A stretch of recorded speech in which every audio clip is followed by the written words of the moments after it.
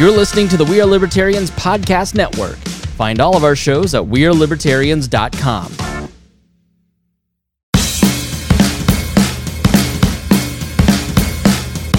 Welcome to We Are Libertarians Daily. I'm Sarah Brady Wagner, and I'm here today with Reinhold. Good evening. So today we are going to cover the latest comments by Trump in regards to the 14th Amendment. So a couple of days ago, Trump made a statement kind of out of nowhere that he plans to end birthright citizenship and is going to do so by executive order. And the funny thing is that wasn't announced. He didn't seem to plan to want to announce it. It sort of leaked, and he was hit by it in an interview. And I'm wondering if he was trying to position it to be sooner to Election Day than it was, or if it was just an organized leak and he was pretending. Well, now that we all know, generally the initial response has basically been he can't do that because of the 14th Amendment. So we want to sit down today and discuss what does the 14th Amendment actually say and what are the arguments kind of behind each side. So, Reinhold, do you have the text of the amendment in front of you by any chance?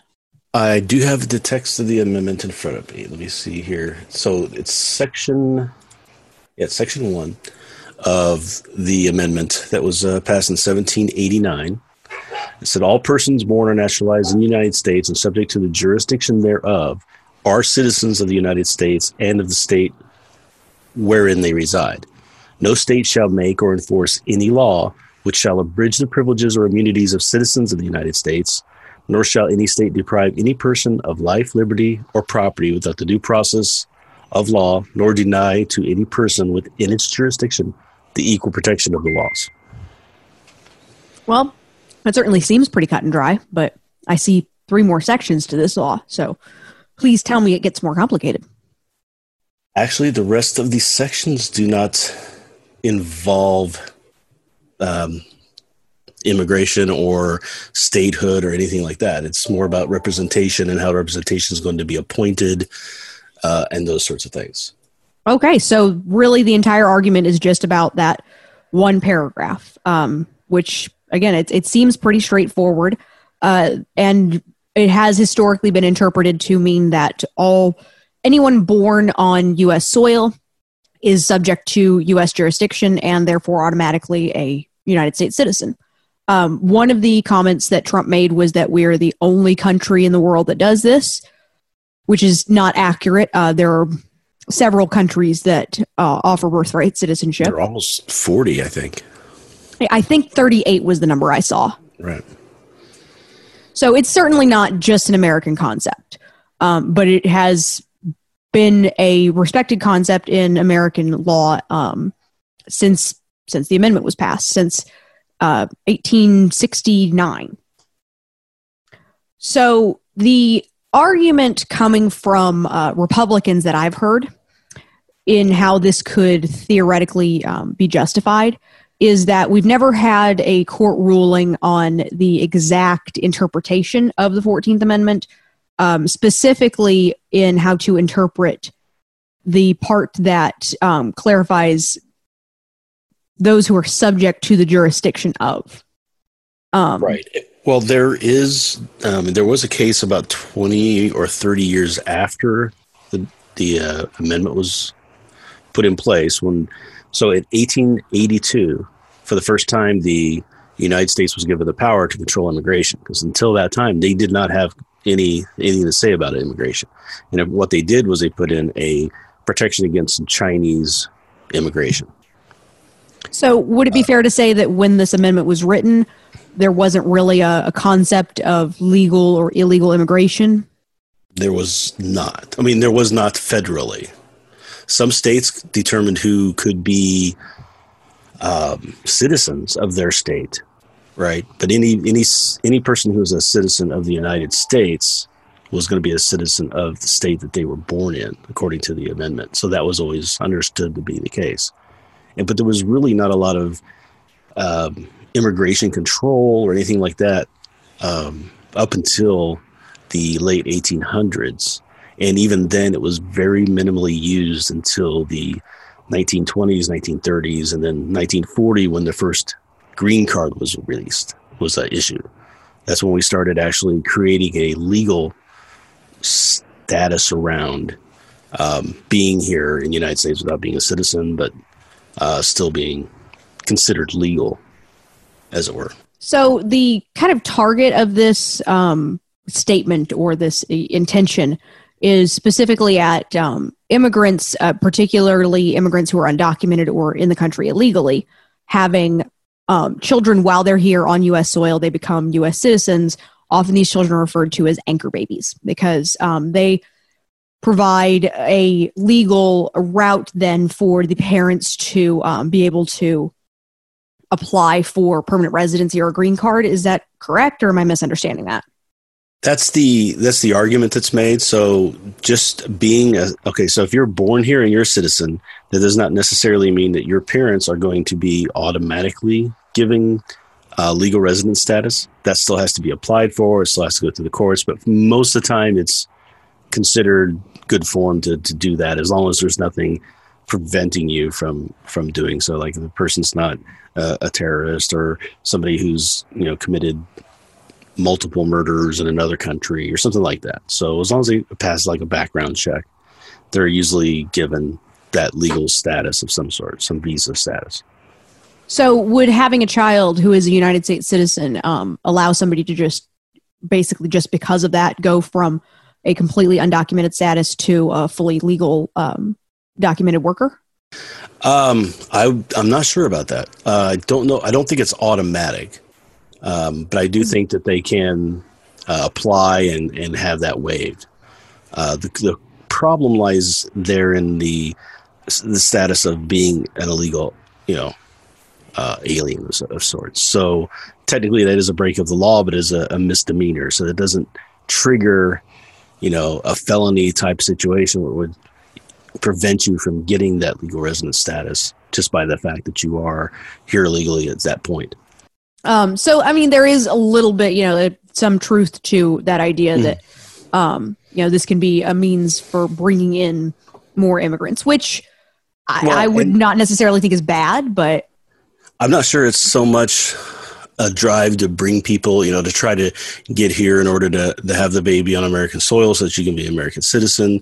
I'm sure there's some of that goes on, but a lot of times it's more a case of fleeing another country where if they're born on soil there, they are subjected to mandatory conscription into military when they reach of age, or other laws that they want to try to get away from.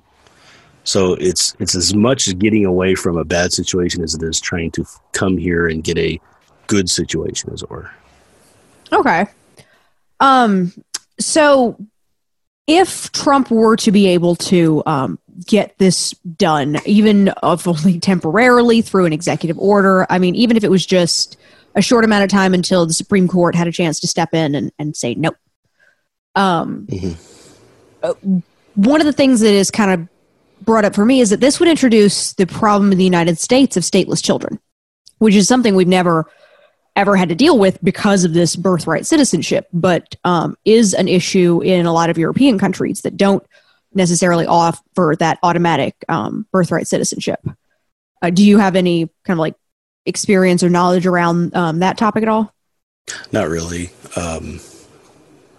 So, well then, let me just kind of explain what I know. So this issue of stateless children is exactly what it sounds like. It's children who are born with no citizenship and do not belong to any particular nation. A lot of times this can happen because they're born in an area that doesn't offer birthright citizenship, and also the laws in the country that their parents are citizens of don't necessarily offer them automatic citizenship through their parents. For example, in some countries, I want to say Iran is one country in which only fathers can confer citizenship. So right now they're having issues with people who are fleeing. No, it's not Iran. I can't think of which. It might be Syria even, but there are refugees who are facing the problem of their separated from their families. So you have children who are separated from their fathers, and their fathers can't give them their legal status. So you're stuck in this legal limbo, which makes you very vulnerable because you don't have any nation that has promised to uphold your rights.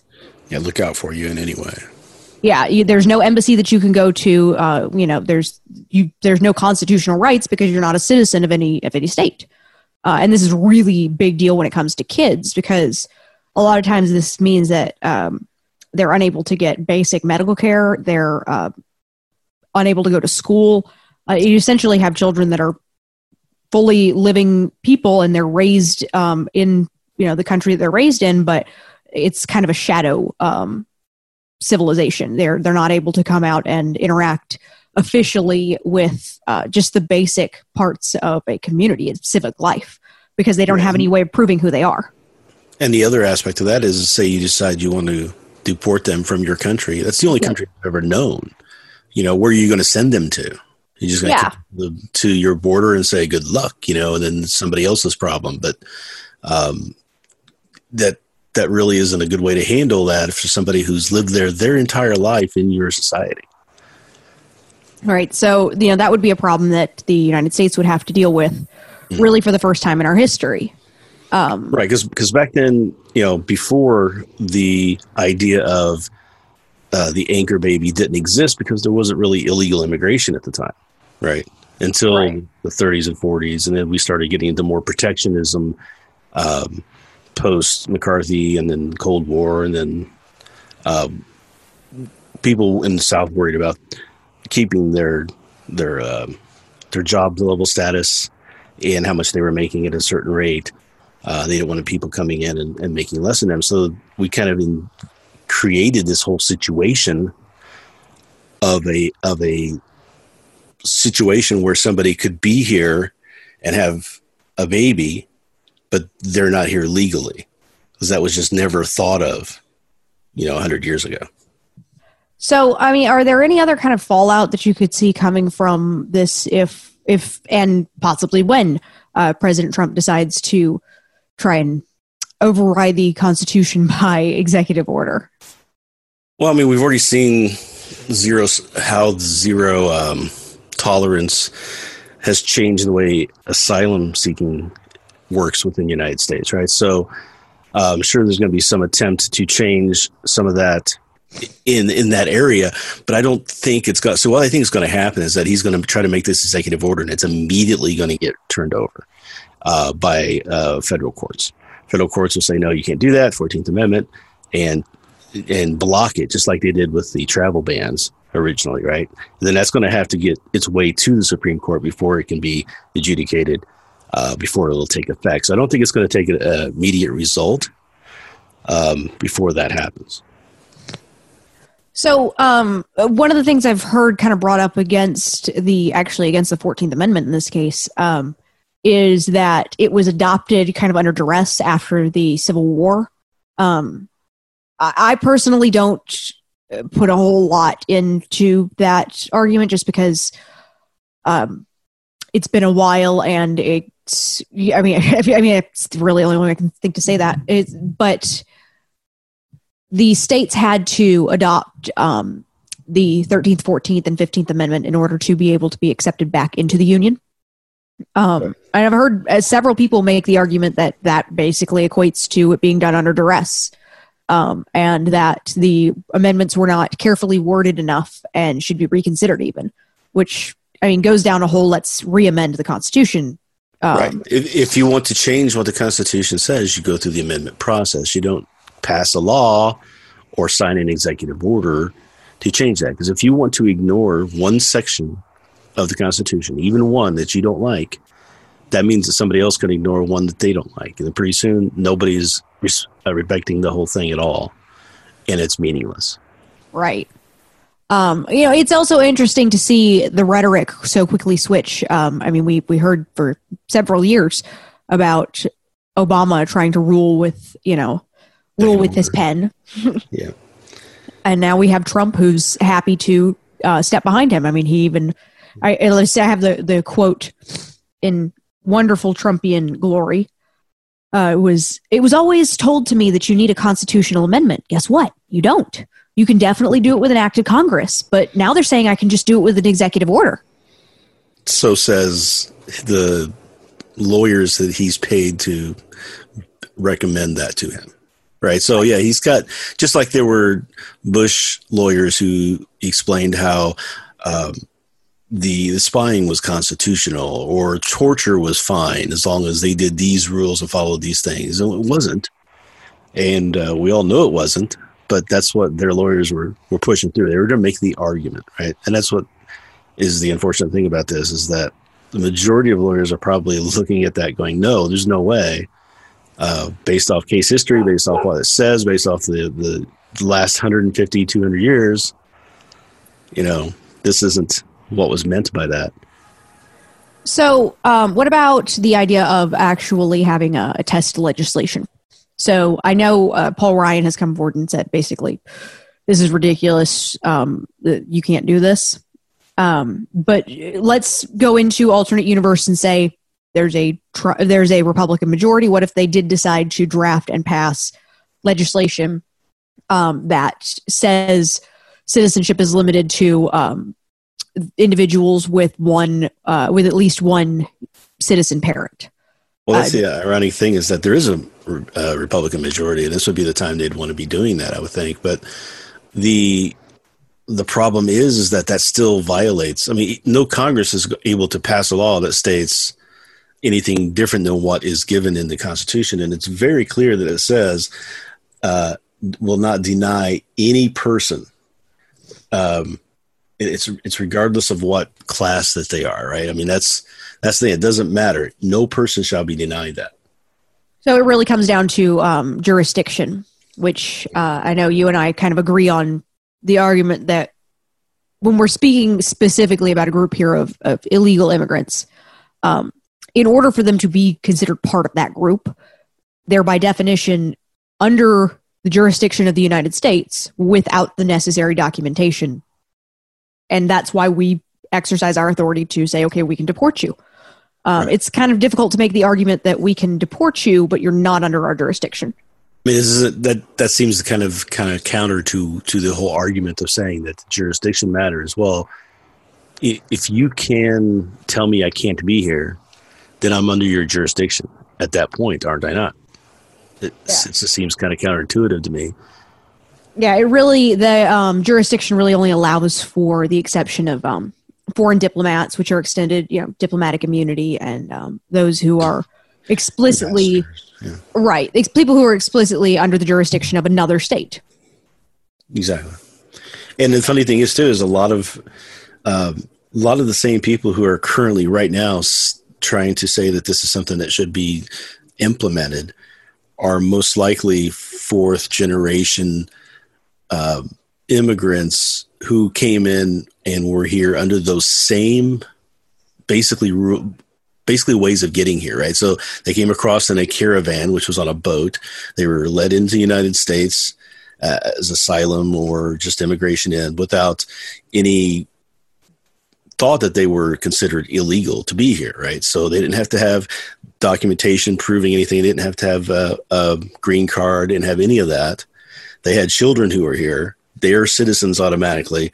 And now all the people who are descended from those people are trying to change the law to say that can't happen.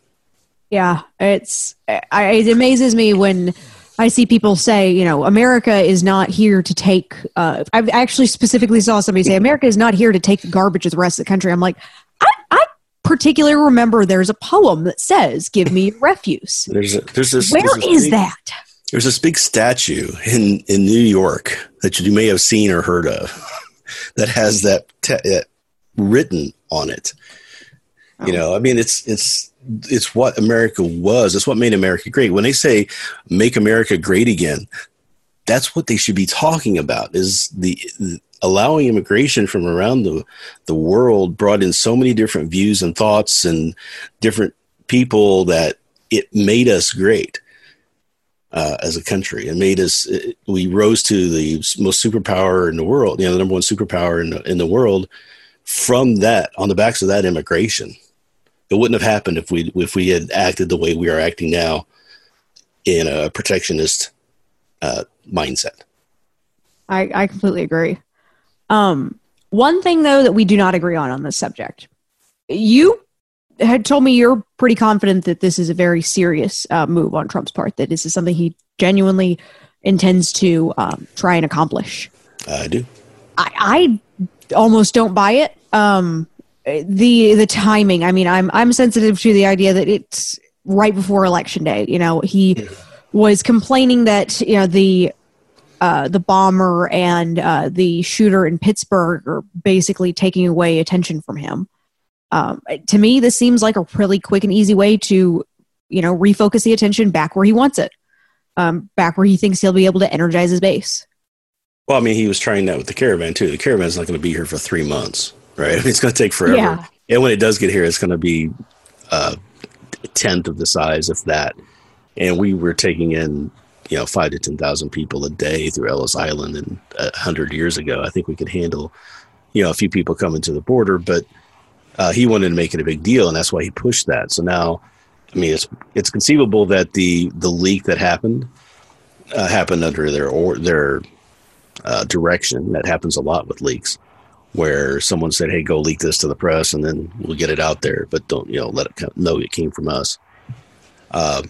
So that's very possible that that's what he did. But I still think he's serious about it. I think it's something he's been trying to work on for some time, because it fits in with a lot of the other policies and plans that he's stated before. Either way, it certainly has got everyone talking about the subject. And so I'm hoping that this starts to turn people around to say, hey, maybe we're going a little too far on this immigration thing, right?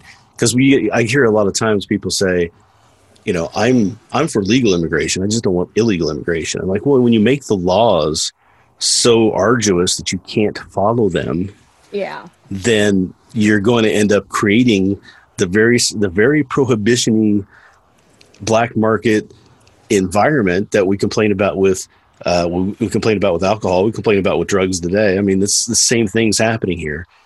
When we didn't have these laws, everybody was here. There was no issue. There was no illegal immigration. People want to come here. They just don't, you know, if you make it impossible, they'll find a way in. So try not to make it so impossible. Treat them with respect. Let them come and let them be part of your society. And they're going to be more likely to follow your rules and laws and what you have in place, because they're appreciative of that being given to them, as opposed to them feeling like they have to sneak in and take it.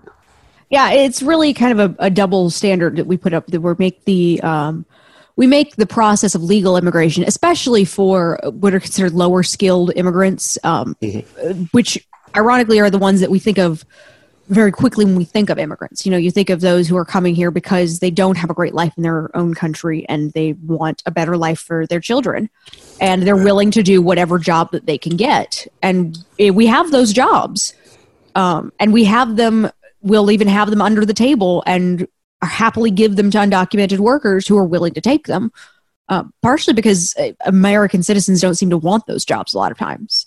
And the other thing, too, is that people seem to think that immigration law is one thing when it's not. It's actually a lot of different other things than they're imagining.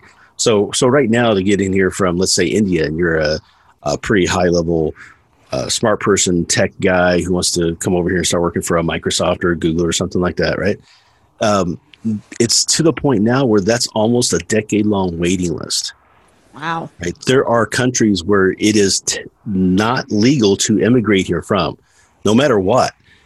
You can seek asylum, but that's it. And seeking asylum is not guaranteed or written in stone, because they keep ratcheting down what constitutes the situation for you to be able to even apply for asylum. So Jeff Sessions went out and said, if you're escaping criminality, like a very horrible criminal situation, that's not good enough, right? It's like you have to be, these specific things have to be ticked off. And if you're not, then you just get sent back out again. You just get denied the asylum. It happened in the 90s, you know, and before that with the So we had the Vietnamese boat people that came over, and there was a big hue and cry against that.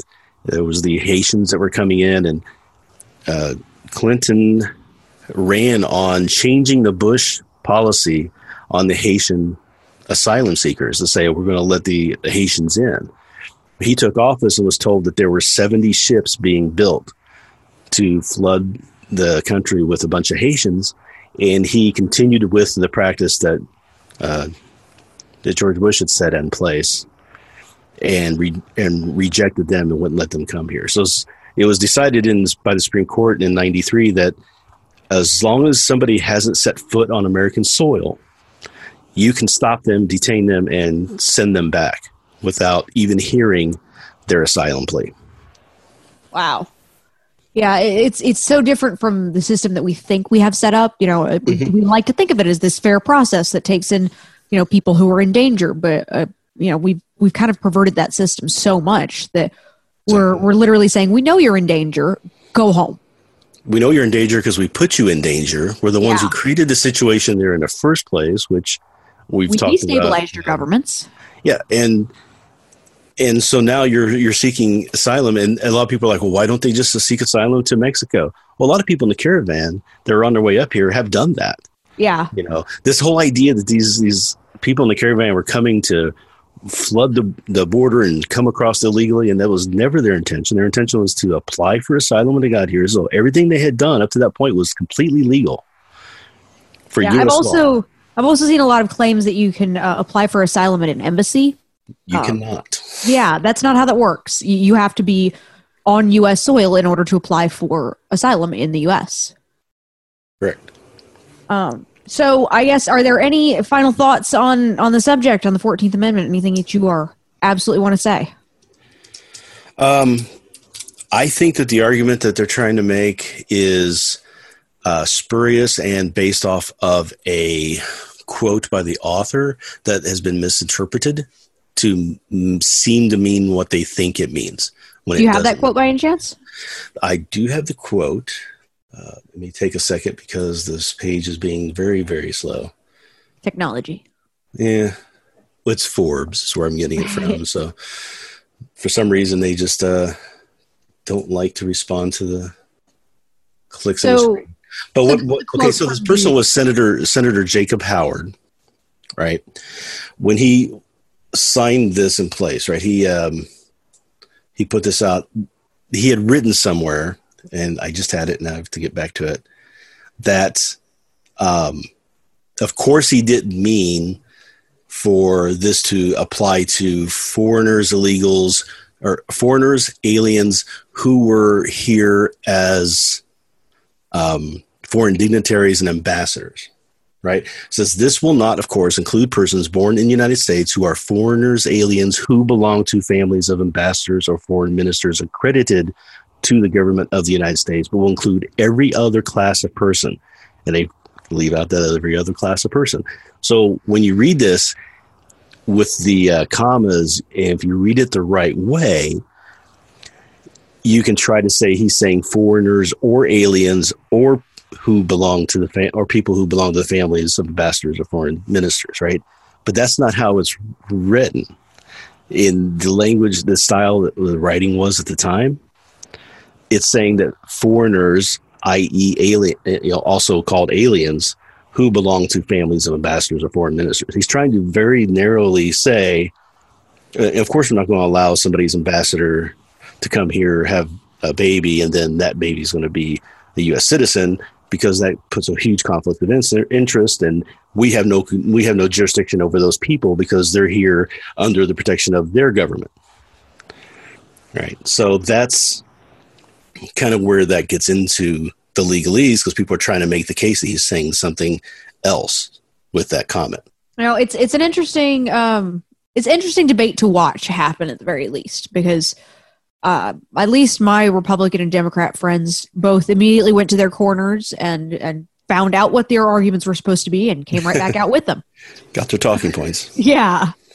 And it's just been this fascinating switch, seeing, Well, and reading the Forbes article too, they're trying to make the case that, well, when the Indians after the 14th Amendment, we didn't give citizenship to all the Indians who were born on reservations inside the United States. But what they're not subject to our jurisdiction.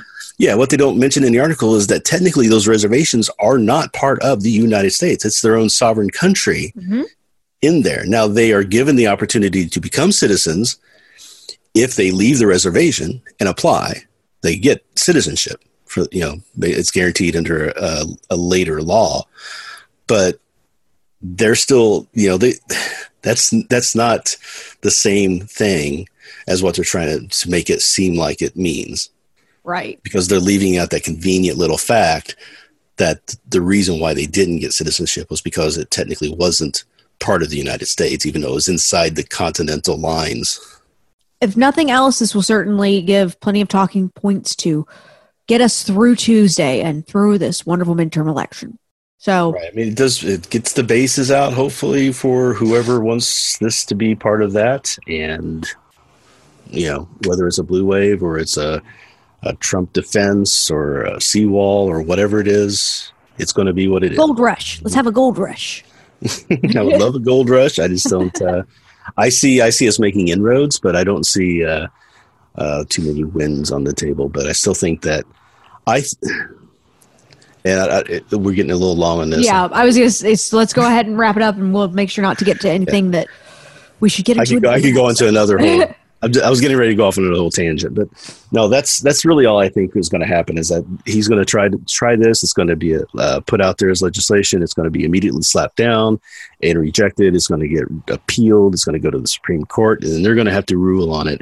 And I just think that he's feeling confident that he can get it through because he just put 2 Supreme Court justices on the bench, and he thinks that they're going to rule his way. Well, if you feel like you have learned something from this episode, be sure to subscribe to We Are Libertarians. Be sure to check us out on Facebook and join our Discord chat and get hooked into all of our social medias at wearelibertarians.com.